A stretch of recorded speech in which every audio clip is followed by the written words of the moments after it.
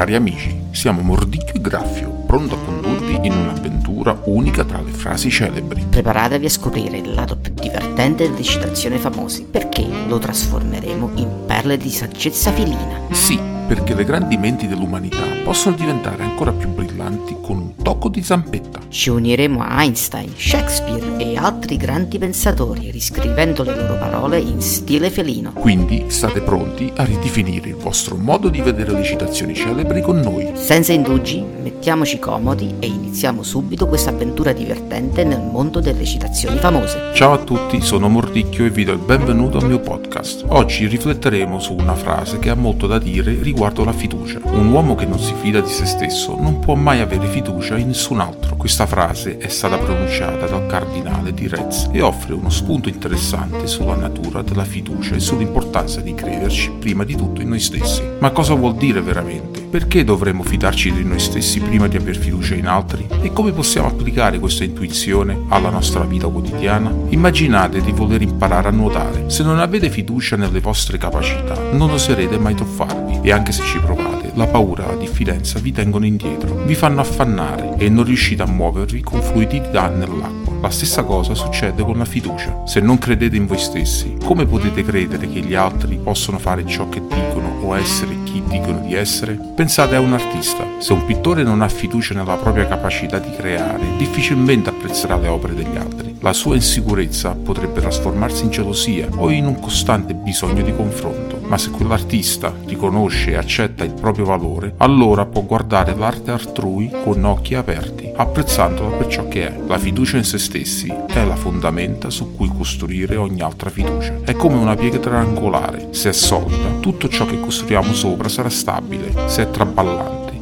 tutto crolla. Pensiamo alle relazioni d'amore. Se una persona non si fida di se stessa, come può fidarsi del partner? La mancanza di autostima può portare a gelosie infondate, a dubbi costanti, a intraprendere ogni piccolo gesto come una minaccia. Invece, chi si fida di sé può costruire una relazione basata sulla fiducia reciproca, dove la gelosia non ha spazio. Dobbiamo imparare a fidarci di noi stessi, a credere nelle nostre capacità, nel nostro valore. Solo così possiamo aprirci al mondo e alle persone, offrendo e ricevendo fiducia in modo autentico. Il cardinale di Retz ci ha lasciato una saggezza che vale più di 1000 parole. È un invito a guardare dentro di noi, a riconoscere e coltivare quella fiamma di fiducia che può illuminare la nostra vita e le relazioni con gli altri. Grazie per aver ascoltato il podcast di oggi. Spero che queste parole vi abbiano ispirato tanto quanto hanno fatto con me. Alla prossima!